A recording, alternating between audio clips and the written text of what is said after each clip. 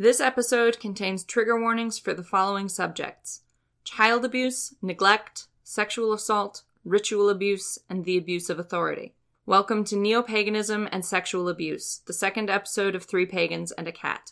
This is a special episode wherein we will be discussing very sensitive topics and some upsetting recent news in the pagan community. If the topics warned for are triggering or distressing content for you, please do not listen to this episode. We care about you and want you to be safe.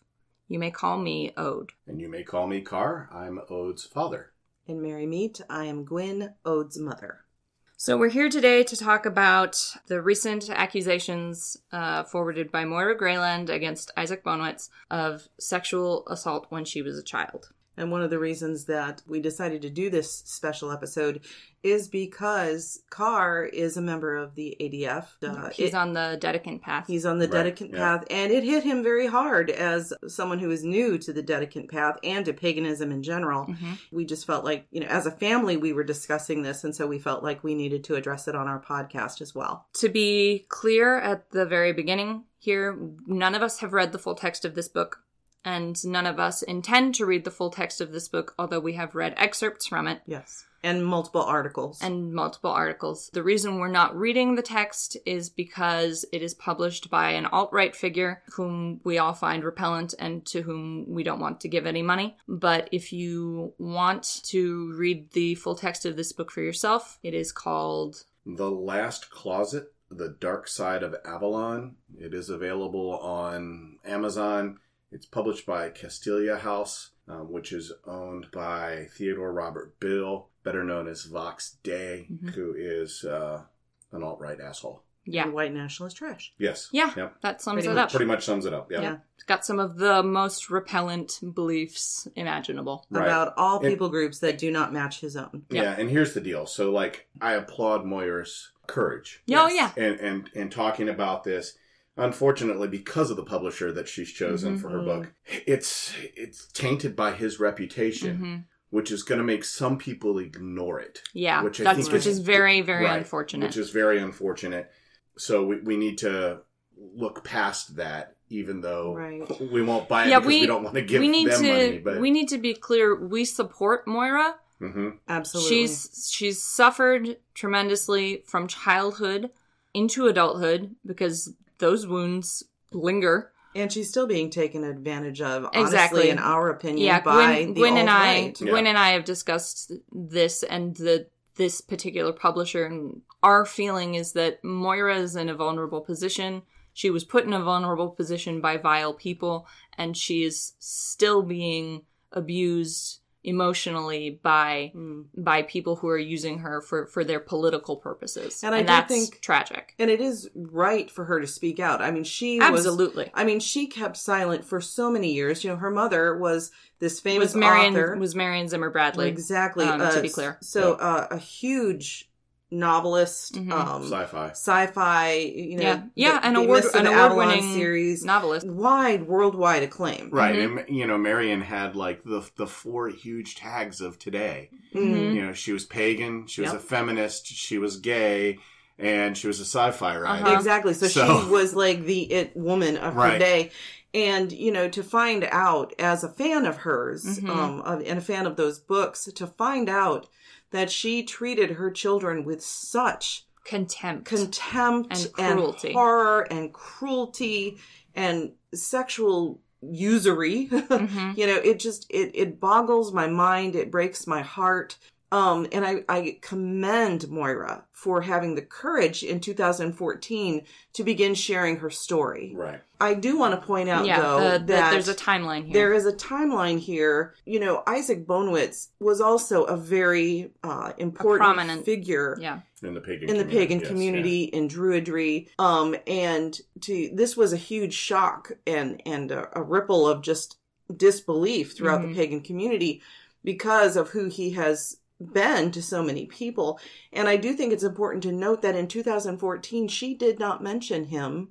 Her accusations in 2014 were specifically against her mother, Marion Zimmer Bradley. And her father. Right.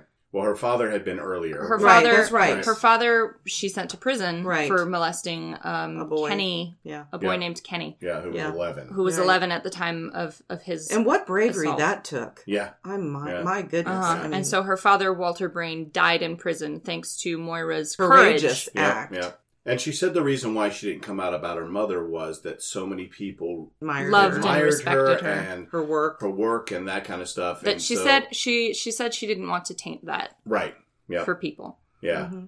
But I think there comes a point, and we have discussed this before. Do we want to be taught and admire a person who, on the surface, on her, presented to this world this false picture when her true character was, I'm sorry, but truly abhorrent? Yes. Mhm. Yeah. And Do we want to admire this woman? I think it's I important early here to address exactly what the accusations have been. Marion Zimmer Bradley is accused of child abuse, neglect, and sexual assault. Isaac Bonowitz is accused of sexual assault. And posthumously for both. Right, both are Yeah. dead. There is, as I understand it, documented evidence of Marion Zimmer Bradley's abuse and neglect. Mm-hmm. There is not documented evidence of Isaac Bonowitz's Alleged assault. I think we should assault, say. and there is some question over the events that Moira describes having taken place at the time she describes them. When Yeah, she so claims this was to in remember them. 1972. Yep. Mhm. At a Gray- house that wasn't Grayland? hers. It was Grayland is her last name. It was Gray. It's Gray something. Gosh, Grayhaven? It was Diane. It was Diana Greyhaven, maybe. Yeah, it was Yeah, Diana Greyhaven. Paxton's house. Yeah. Yeah, Diana Paxton's house. And so Moira said that happened in 1972. Diana Paxton has come out and said that Isaac wasn't even here in 72. Because he was living did in Minneapolis. spend time at Diana's house. He lived in He lived in in Diana's her the late basement 60s, yeah. while he was writing Real Magic. And Yeah. he probably and most likely did cross paths with Moira and her family at some point, but not necessarily at that time. Well, Correct, yeah. we know. think. I believe that They saw Marion's pagan gag. Marion gatherings. Zimmer Bradley knew Isaac Bonowitz, Right. Yep. and the three families were familiar with one another. Right, because they were, both Marion and Isaac were prominent figures of that Right. time in the pagan And so community. was Diana Paxton. And so Yeah, was yeah. I mean, it was still a fledgling community within the United States, and they were very large figures Right. in moving that forward. Yep. I also want to point out that out of a book of 632 pages, Isaac is only talked about in 3 of them. And very vaguely. And very vaguely.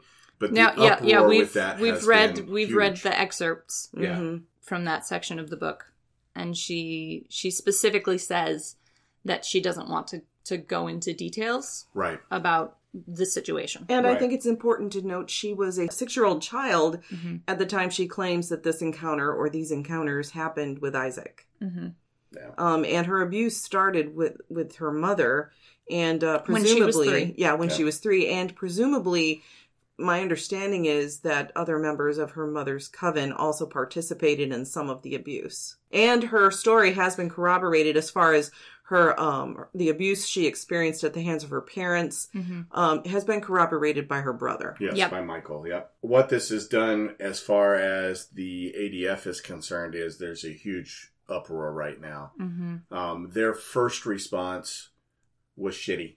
They It was basically a panic response. Yeah, I mean their first response was basically, well, Isaac hasn't been involved since Right. forever. Was to and- just He was sort only of- one of the founders. Right. Was He's to just one of sort the of try and founders. distance him Right. from distance and the him fact from of the matter is, current like, community. the ADF is because of Isaac's vision. Yeah. I mean, that's the reason why it exists. And yes, he hasn't been involved in the day-to-day as the Archdruid since 1996, and he's been dead since 2010, and this is just coming out. But whether it happened or not is immaterial to what needs to happen within not just the ADF, but within the pagan community as a whole. Moving Is forward. coming up with some kind of thing where we can protect people who come into our community who, from predators. And And we've got to to- figure out a way to do that. To be clear, like this, we're not even just talking just about protecting children here. A lot of the people who are just entering the pagan community are vulnerable to abuse by predators because they don't know what to expect coming and they're in. they're coming to someone who is either a mentor or into a coven. They people who are in a position of authority over them, who can use that authority to coerce them perhaps to do acts that they would not be interested in doing otherwise, but they don't know because they're new to paganism. Right. And I do think that is something that needs to be talked about. They're starting a new spiritual path, which is a situation that leaves people feeling vulnerable, and it makes it more difficult for them to maybe assess how they feel about something, especially if they're forced to make a snap judgment on it. Sacred sex, these rituals, the symbolic gestures that are included, like specifically in Gardnerian Wicca, which Gerald Gardner created Wicca as a fertility religion. And yes, it has evolved a lot since, and there are many traditions since Gardner's day, but that does still remain, it's still Gardner's religion. It's still, and it does, it remains a beautiful act as long as it is consensual. But if there is anyone anywhere within a coven or in a situation between a mentor and a student where there's even the hint of coercion, even the hint of, well, you have to do this because it's part of the practice, that's just wrong. Yeah. It's wrong. And I think that we need to examine Consent trumps magic. Okay. Let's be very clear about that. Right. It does. It's very important. The ADF has been working on this for a while. There was actually a guy named Daniel Scott Holbrook who was a part of the ADF who in 2016 sent a picture of a young child to a police officer and was arrested. He ended up pleading no contest and got 6 months probation, which I think is a travesty. Concurred. But that was kind of the beginning of the ADF going, okay, we've got to come up with something. Right. It's time to... We have to protect our members. To investigate how we as a community are going to handle this. Instead of just letting law enforcement do it. Right. I think this... I'm going to say it, even though it shouldn't need to be said. This is not just a problem within the pagan community, obviously. Right. It is a problem throughout our society and through multiple religions and all of history. All of history. Right. This is a issue. It's a human problem. It's a human problem. Yeah. But since we know there are vulnerabilities in the pagan community, we should address them. It's our responsibility as members of that community to deal with this and try to reduce those threats. Exactly. Let's be honest, and certainly in the United States, the pagan community is already somewhat looked down upon because we're seen as a quote-unquote Christian nation, and so people look down upon the pagan community already. They already think we're sinful. Basically, all we're doing is throwing more firewood on the fire at that point, and we need to be smart enough to handle this in the beginning and not at the end of things. And with intelligence and empathy, and... we need to be actionary, not reactionary. Yeah, exactly. Yep. Every time this comes down to, well, there's already been a crisis, it's too late. We fucked up. Exactly. It's time to set things in motion so that we can start preventing this instead of dealing with the fallout and of I this. do think that we have to acknowledge the fact that because of the way Gardner set up Wicca, it has left an opening, a door for predators that we have not addressed. Yeah. Within the pagan community. Because we want to be sex positive, you know, and I get that. Absolutely. And listen, I'm very sex positive. Consent is part of sex positivity, and I think it's a part that's not discussed and explained sufficiently to a lot of, because a lot of people don't understand that coercion invalidates consent. Absolutely. And clearly it's a problem throughout our community, right, but also throughout our society right now. Yeah. I mean, you're seeing it everywhere. With the Me Too and the whole business with Hollywood and all sectors. Politics. All of this. It's everywhere right now. So it is a timely issue that we need to deal with. Right, yeah. As far as what the ADF is doing, they have worked on a policy which is going to be, as actually the sexual misconduct policy is out. They've released that. If you want more information on that, I will post a link to it in the notes for this episode so that you can get to it fairly easily. But just so you know, they oppose any form of sexual misconduct by anybody, basically, by their clergy, the staff, employees, volunteers, members, all of that. The policy goes into detailing what sexual misconduct is, how to report it, how it's investigated, and what the responses to it are. What we cannot do is throw out the baby with the bathwater. Yeah. Yeah. There are going to be people who come into paganism who are coming out of prison. Oh, God. Yeah, this is very important. Or who have a CSC charge. Criminal sexual conduct is what CSC is. And it's very vague. It is very vague. If you pee in public behind a dumpster and you're caught, you have a CSC. You have a CSC. So there's a lot of really crappy. And you'll end up on the sex offender registry. Right. And so, when you do those checks and you say, okay, who are the sex offenders in my area?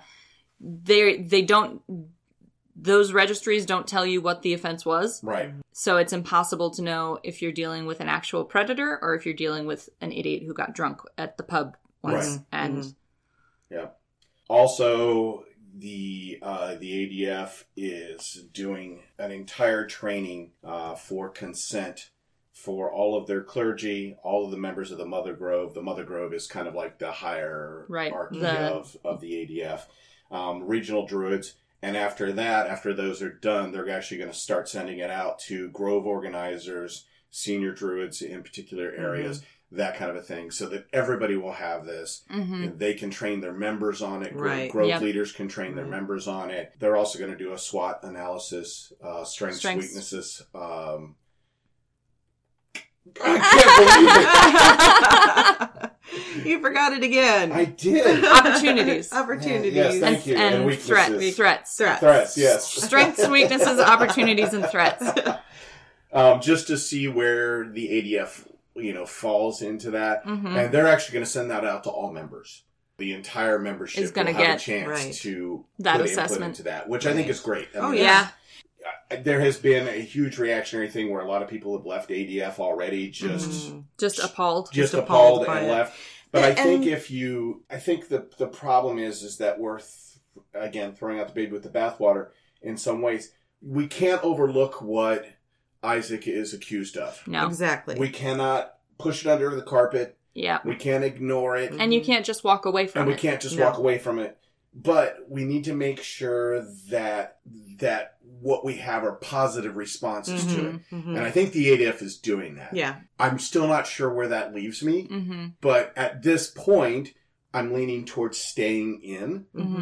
If I see all of the stuff they've talked about come to fruition, if I see the consent training come out, if I see the SWAT stuff come out, if I see all of that happen, I think I'll be okay staying in there. As a child who was sexually abused by a neighbor, and as the son of a sexual predator, it's an issue very close to you. Right. It's an issue that's very close to me. And there's a reason why I never left my kids with my father, because I didn't trust him. Yeah. And I taught my kids how to... Yeah, I got extensive, essentially self-defense training that I didn't understand as self-defense training when I was a child. I thought we were playing games. My dad would hold my wrist and teach me how to twist out so that I could break out of anyone's grasp at like a moment's notice.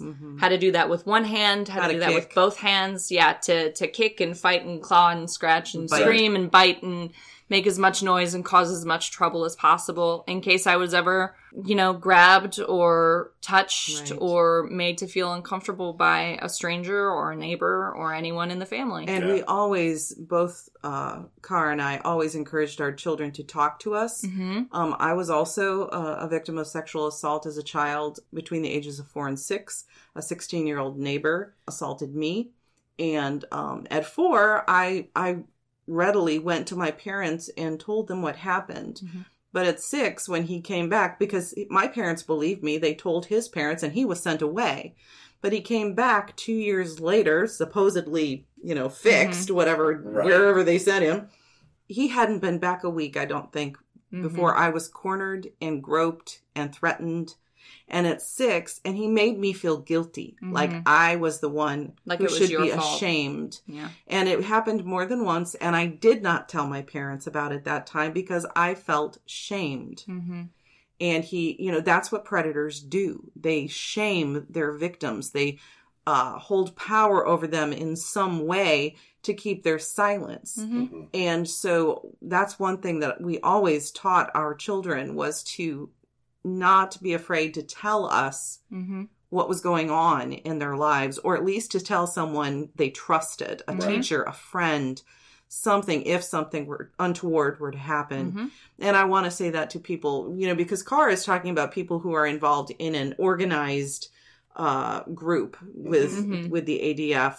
Covens can handle this as an organized group. Coven, but I myself am a solitary. Yeah. And there are many, many, many, many solitaries out there. And so right now I want to speak to my solitary brothers and sisters and say, listen, if you are in a situation where you are unsafe or you feel unsafe with a mentor. You have a bad mentor. Yeah, if you have a mentor who is pushing you into doing something you're not comfortable with, if something just feels off, please protect yourself and remove yourself from that person's presence. And I know that's hard. It is a very scary thing to do. But it is the most important step you can take. It is. Because you have to be safe. And that takes strength that you may not feel like you have, but I promise you, you do. Yeah. You have it. And you know what? If you don't feel strong, well, I have news for you. There are a whole bunch of gods who would be delighted to kick somebody's ass on your behalf. That's right. There are gods who explicitly their whole deal is fucking up racists and rapists. Artemis, hello. Yeah. And if you don't feel like you have the strength in yourself, somebody out there does. That's right. And you don't have to be, at least in my belief structure, you don't have to be personally associated with a god or a goddess. You don't have to be ask a devotee. For their help. No. If you are in a situation that requires their assistance, you can do that. I believe our gods are active forces in the world. They're paying attention. They're listening. And they've all got very specific interests. Listen, somebody out there is interested in you. That's right. That's right. So just be safe. I think that's the most important thing that I want to say to solitaries. Just be safe. And if you are with someone who's dangerous, who you feel threatened by, even in the slightest way, emotionally, spiritually, or physically, please remove yourself from that person's influence. Because let's be clear, if your mentor is coercing you to have sex or to perform blood magic or to work with spirits you're unfamiliar with. Or uncomfortable with. Or to do literally anything in your spiritual practice that you're just not comfortable with and are never going to be comfortable with, that person is dangerous. They are a predator. They are not just pushing you. They're dangerous. And it's time to let go. That's right. That's right. They are abusing whatever authority you have allowed them to have. Yeah. So if you want to read more about the accusations about Isaac, that can be found on thewildhunt.org. Which is an excellent article. Yeah, it really is. It's very thorough. Very thorough. The one part I think they leave out too much is about who it's published by. But there's also... but at least they touch on it. I will say, be careful going into the comments on that particular article. It gets vitriolic and pretty unpleasant quickly. People are pretty wound up about this, understandably. Yeah. Keep in mind, if you read that article, you will see it that Isaac's widow and previous wife number 4, and son. Deborah Lipp, and his son Arthur Lipp Bonowitz have all come out and said this is not in character for Isaac. There's also an article on Pathos. There are several articles by on Pathos. Lilith Dorsey, who talks about a time when she was traveling with Isaac and how he felt so uncomfortable. They ended up in a place where there was terrible weather in New York, and they had to pull over and get a hotel, even though they're supposed to drive straight through. And the only hotel room available, because everybody else was stopping, was a 1-bed. They were not married or having any kind of relationship. Right. And they both ended up staying up all night. She, because she was nervous that there was somebody else in her bed because she's a survivor of sexual abuse. And Isaac all night because he was afraid he would fall asleep and accidentally put a leg or a hand near her and it would freak her out. So he ended up staying up all night as well. She describes having felt very safe and respected during that event. Yes. It's good to have these character references, especially since Isaac is not alive, to comment. That's what I was going to say, is that while we have to take her account and respect it and take it seriously, we also have to take into account that the man cannot defend himself. He cannot offer any kind of input into the situation or even reparation if he were to admit that it happened. Right. So I do think we have to take into account that what his widows, his son, and people that knew him very well have to say about his character. Right. Agreed. I do want to make clear that my stance is and has always been that I ethically and morally must support the victim or accuser in this situation, as that person is the one in the most vulnerable place. And that is especially true in a situation like this where Isaac is dead and can be hurt no longer. That's right. Right. And unless some kind of evidence comes to light that completely exonerates him, we do have to honor the fact that she is making these accusations and she believes them to be true. Yeah. Yeah. That's important, and we have to support her. She's been victimized enough in her life. She has been viciously, repeatedly abused. Yes. And is very clearly, very deeply wounded by this. Yes, absolutely. And so Moira has the full measure of my respect and support. Absolutely. Agreed. Do wish she had picked a different publisher. Yes. Quit saying that. But. Well, no, it's fair. You know, we do have to put out there. I can't read this book. Right. No, and the fact that, you know, and that's she also frustrating. has, sadly, because of this entire situation, she has a very almost vitriolic view of the LGBTQ community. Yeah. And speaking as a bisexual woman who is the mother of people who are a part of that community, and the daughter of someone who was gay. To be clear, I am non-binary and pansexual. So, you know, I find that I find that very difficult. Yeah. Because I do support her. I do, in that she, as a victim, I support that she needs to bear witness to what has happened to her. But I cannot support her stance her tarring the whole community. Her tarring the whole community for her mother's crimes. Right. Yeah, her mother and her father's crimes. Yeah. And that, in my opinion, is just wrong. It is. Yeah, it's very wrong. I understand how and it just continues the cycle of hurt. I understand how she got to that place, but that's still sexual abuse. It is. You know, it's just treating the LGBTQ community in that way is still sexual abuse. It's just different. It just perpetuates the violence and the hurt and the anger. And it's not uncommon in the sci-fi community. I mean, Orson Scott Card has come out and been very vitriolic towards the LGBTQ community.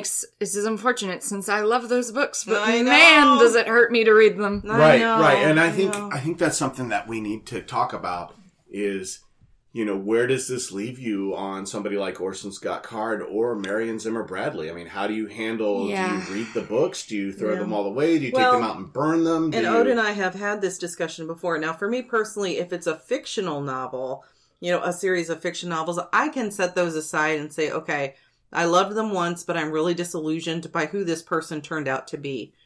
If it is someone who's a nonfiction writer, whose writing has like influenced my spiritual path or my being in some really specific way, that's even worse for me. Here's something though, like, I was spiritually influenced by fiction. A lot of people were spiritually influenced, by Marion Zimmer Bradley. There's a book by Tanith Lee called Biting the Sun, which was formative for me that I read when I was a teenager, and like it really influenced how I saw myself and how I saw my relationship with my body and with the rest of the world. And it was a science fiction book. That's a very important book for me. And so you can't say, you know, that because it's fiction, it doesn't have any... I did not say that. No, I know. But I'm saying, like, I think it has different impact from nonfiction, that's maybe. True. In that you're not going to take it as, you know, law. But, you know, at the same time, it's going to... Everything we read it's has going to some kind affect, of your development as a person, especially if you read it at a young age, which a lot of science fiction and fantasy is read by the young. Right. And I do think we have to take into account when these kinds of accusations or revelations are made about really influential people in whatever genre or area that they are influential in, we have to take into account how we go from there if we include them again in or still in our diet of content. in our diet of content. And for me, I'm going to have to say no as far as Marion Zimmer Bradley goes. Well, just so that people know, on the Marion Zimmer Bradley front, the publisher of all of her ebooks is donating all income for sales to the charity Save the Children. Which I think is fabulous. Since 2014, when Since the 2014, first allegations yeah. were made Yeah. against Marion Zimmer Bradley. And then Janie Lee Simner, who was part of writing some of the Darkover series, and also her husband, who sold Bradley's magazine, the Darkover magazine, are donating all of their advances and the money from the sales and all of the royalties and everything to the Rape, Abuse, and Incest National Network, or RAIN. So I know some people would say that's too little too late, but it is something. Well, and again, we talked about having positive things come out of the crap that we've had. Exactly. Yeah. And this is something that's positive that's come out of the crap that, that we've had. Yep. So we need to continue that's a trend. response rooted in compassion. Right. And regret. Yep. Right. Exactly. By people who didn't know this was happening and couldn't have stopped it at the time, but now that they are aware, right. They want to make amends. Not unlike what we're seeing in other sectors, such as Hollywood, such as other corporate areas. Yep. Because of all of these allegations and the bravery of these people who are coming forward and saying, hey, this is what happened to me. Yep. And finally, as a society, we're saying we're listening and we're saying we're not going to take this shit anymore. Yeah. Yeah. We're going to do something about it. You're talking about in Hollywood, it's like Kevin Smith. Yeah.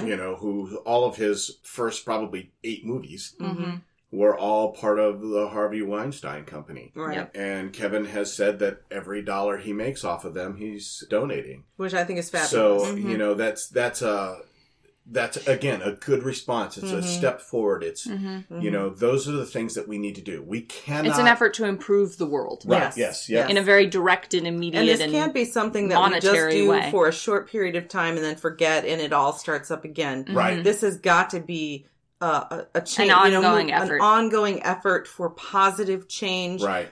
And the empowerment of victims. And let's be clear, it's not just that victims need support, although they absolutely do. It's also that abusers need to be fixed. Yeah. Yeah. There's, if they're often abusers because they were themselves abused at some point. Right. Well, yes.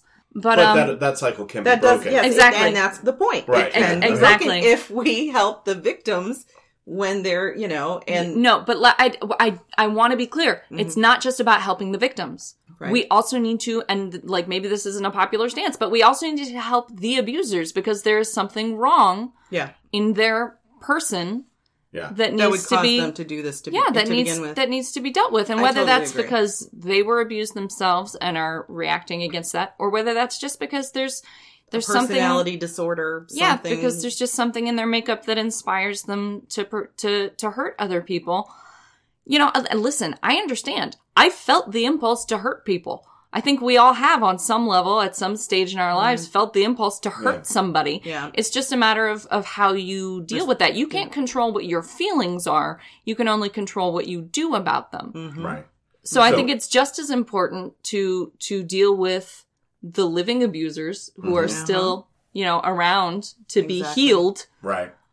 Agreed. Absolutely agreed. And while we can't unmake the past, we can shape our future. Exactly. Absolutely. And so we need to make the future a place where predators find no quarter. Nah. Right? Yes. Yeah. Right?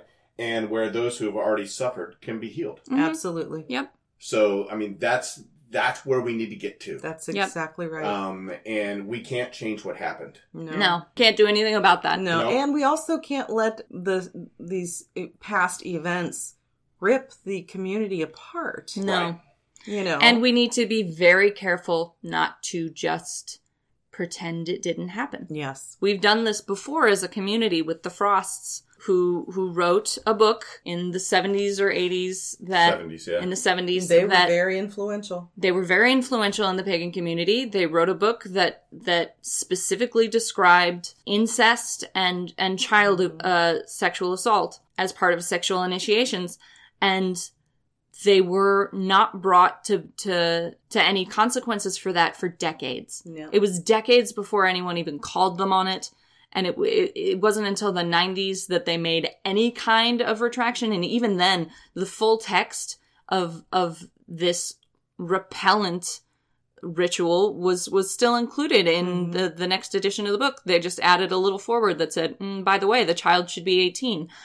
This isn't a new problem in our community. No. And we have let it slip under the rug and be ignored before. You can still find the Frost's books in pagan stores. Mm-hmm. You know, there are still people who carry it and still people who swear by it. And like, we can't afford to keep doing this. No, we can't. We can't. And I honestly, I think I think we've had a discussion before where there was some kind of an initiative, for a pagan-wide sexual something safety. That could just be sort of distributed to every group. And so that everyone would have the same policies. And it fell apart because people couldn't agree on the age of consent. Yeah. Which, and I'm sorry, but that's a problem. The age of consent is whatever it legally is in your country. Your spiritually relevant age of consent is not part of this conversation. Exactly. And I'm sorry, but I think if someone is really obsessed with a particular age that is below the legal age in your country, age of your country, in your country, of your country or state, your country or state, then that person really needs to reevaluate themselves. That person is one of the people I'm talking about who needs help, healing, because that's predatory behavior that needs to be addressed. I'm sorry. That's how I feel. It's a predatory impulse. Yes, it's a predatory impulse. There's that a difference needs between to the behavior. Yeah, I want to be. The impulse. That's true. Because that's what I'm saying. Yeah. Everyone has feelings. Mm-hmm. You can't control what your feelings are. That's right. Those are just something your brain throws at you, whether you want them or not. Right. The only thing you control is your actions. Mm-hmm. Mm-hmm. So, another thing that's been part of this conversation for us, for our family, is because this has happened in the ADF, Carr is now addressing how he feels about being part of the ADF. And that very much mirrors an experience I've been undergoing since I got started in heathenry, which is that heathenry is infested with white nationalist assholes, with neo-Nazis and racists and homophobes and some of the most repellent people on earth whom I want nothing to do with. And they're all throughout heathenry, and trying to filter them out is extraordinarily difficult, especially since there's a concept in heathenry called frith, which is difficult to pare down into a handful of words, but frith basically is the social order between individuals in a community which promotes peace. And it's been used pretty extensively as a weapon, essentially, by white nationalists and neo-Nazis who a coercion, really, from what you've told me, who consider themselves heathens, who will go out into the world and spread their horrifying beliefs and then return to heathens and say, okay, here's what I've done. You can't judge me and you must protect me because we share frith. You have a responsibility to protect me from outsiders. Because that's the idea of frith, is that it protects the kindred from threats that might attack any one individual. The idea of frith is, well, you have the whole community behind you.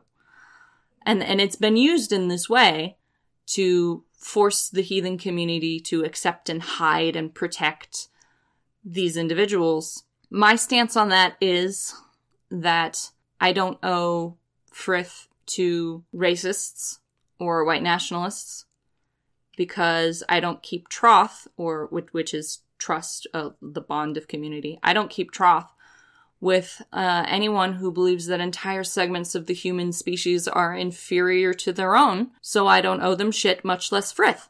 Not everyone agrees with me on that subject, which is why I am not affiliated with a group. Or two.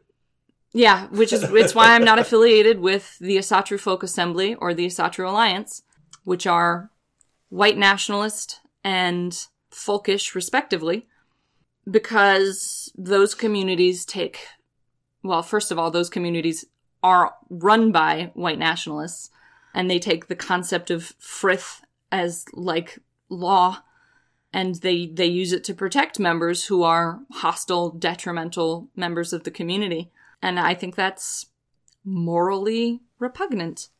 So as a solitary heathen, I can say I apply frith very sparingly to the community I want to build, which is one that's inclusive and welcoming and that doesn't condemn people based on their ethnicity or their sexual orientation or their gender, because I think those things are functionally irrelevant to who you are as a person.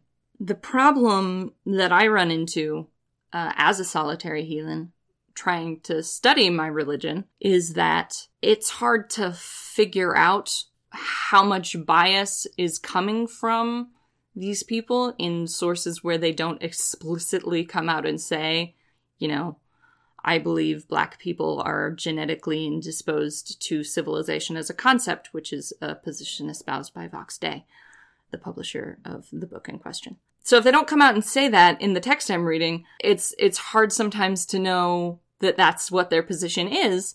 So every source that I want to study, I have to find the author, and then do like a deep dive, like background check on the author to try and figure out if they have beliefs I find personally repellent. And once I've done that, I have to decide if I can afford to discard this source entirely, or if I just have to sift through it very carefully and do the best I can to remove whatever inherent bias is being brought to this work. And I think there's an extent to which the same process needs to be undertaken with all of our sources. Yeah, absolutely. Exactly, yeah. Yep. Absolutely, because, well, for me, I am a witch. I am not a Wiccan. Most of the material out there is Wiccan. Right. Yeah, so you have to remove... I really have to sift through, a lot of what's out there. Because a lot of it doesn't apply to me. Yeah. Well, I think that's true even in the Celtic Reconstructionists, is because a lot of those people who are doing that came out of Wicca and brought it with them. Brought some of that with them. Intentionally or otherwise. Right. So as I've been reading through books, I'm like, wow, that seems really Wiccan to me. And then I read it further and I'm like, that's because it is. Because it's Wiccan. And so... And then you're in this position where, like, a lot of Wicca was inspired by or influenced by... Or stolen from Celtic religion, and so you have to figure out, like, well, did this actually come originally from Celtic sources, or was it created wholesale by Wicca? And how can I tell the difference at this stage? Yeah. There I agree that there is an element of that in all of the writing. Right. But I think the most important thing in light of our discussion here is, we're talking about the character of the person who's doing the writing, rather than the tradition, from which they came, or the various rituals. And I do want to go back to Frith really quickly and say, if you wouldn't let Frith protect a white nationalist, don't let Frith protect a racist or a rapist. Exactly. If you are in a heathen community and someone in your community just flat out told you they were a Nazi, and you wouldn't let Frith protect that person, don't let Frith protect someone who comes to you and says, hi, I sexually abused someone.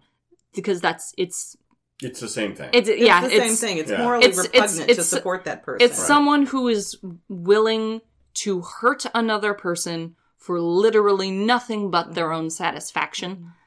And that's not the kind of people we want in community. And I do think that that's relevant to the wider pagan community. That is the definition of being antisocial. Exactly. Yeah. And I think it's relevant to the wider pagan community in this situation with Moira, who is stating that she was raised in a pagan family where she was horrifyingly abused.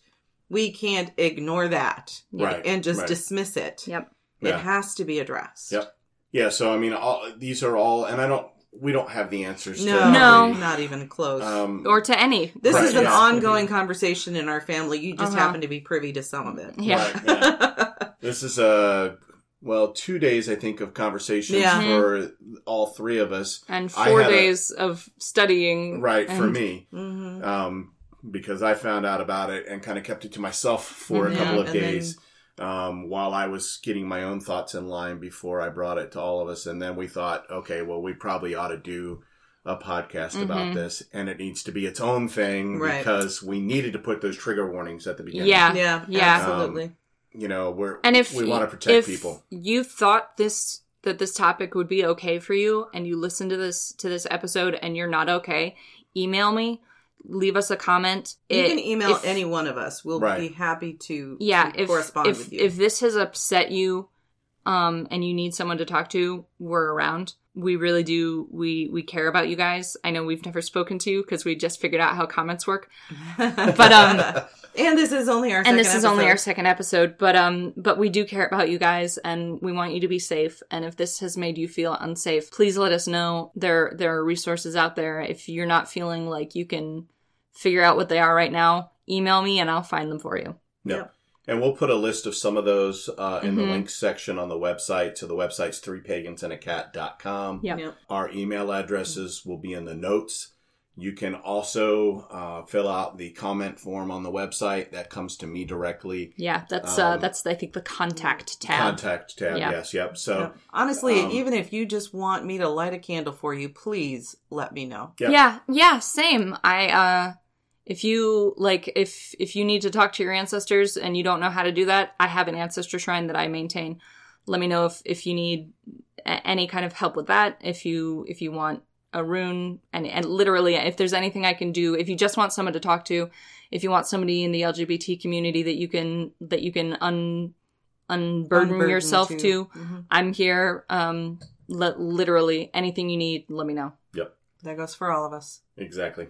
All right. Thank you guys for listening. I know it's been a heavy topic. Yeah, it's been a rough one. We will have another episode coming out in about a week. Yeah, that'll be in bulk. Yeah, which was originally our plan for this episode. Yeah. It's just been pushed back a little bit, but that's still coming, and it'll be a lot more pleasant than this one. Yes. And then we'll have our normal monthly episode coming up right after that. Yeah. So you're gonna get 3 episodes in a row, guys. Have fun. But thank you all for listening to us as we rambled through this. I think it was an important topic that we really felt like we needed to discuss in front of our microphone. Yeah. So that other people could start to process this as well. Yep. So that's right. Thank you guys for listening, and we'll see you soon. Yep.